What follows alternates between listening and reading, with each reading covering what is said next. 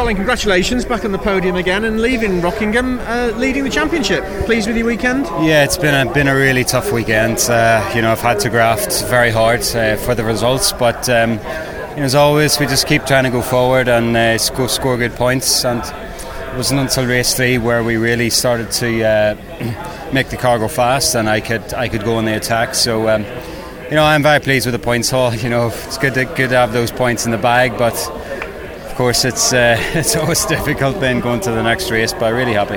Did you have to be patient in that race? Yeah, very much so. You got to attack, but you got to limit the risk. So I had to wait until my car was fast enough to the tyres dropped off the front wheel drive. So I just had to take my time, and it worked out well. Going into Knock Hill, where you ought to do well, and you traditionally do well, with 4-point lead, that must make you very happy. Yeah, it's always nice to be leading the championship for sure. We always enjoy going to Scotland to Knock Hill. So the challenge starts again in 2 weeks. It doesn't get any easier, but we'll keep fighting hard and give it everything. Well done, thanks, Colin. All right, cheers.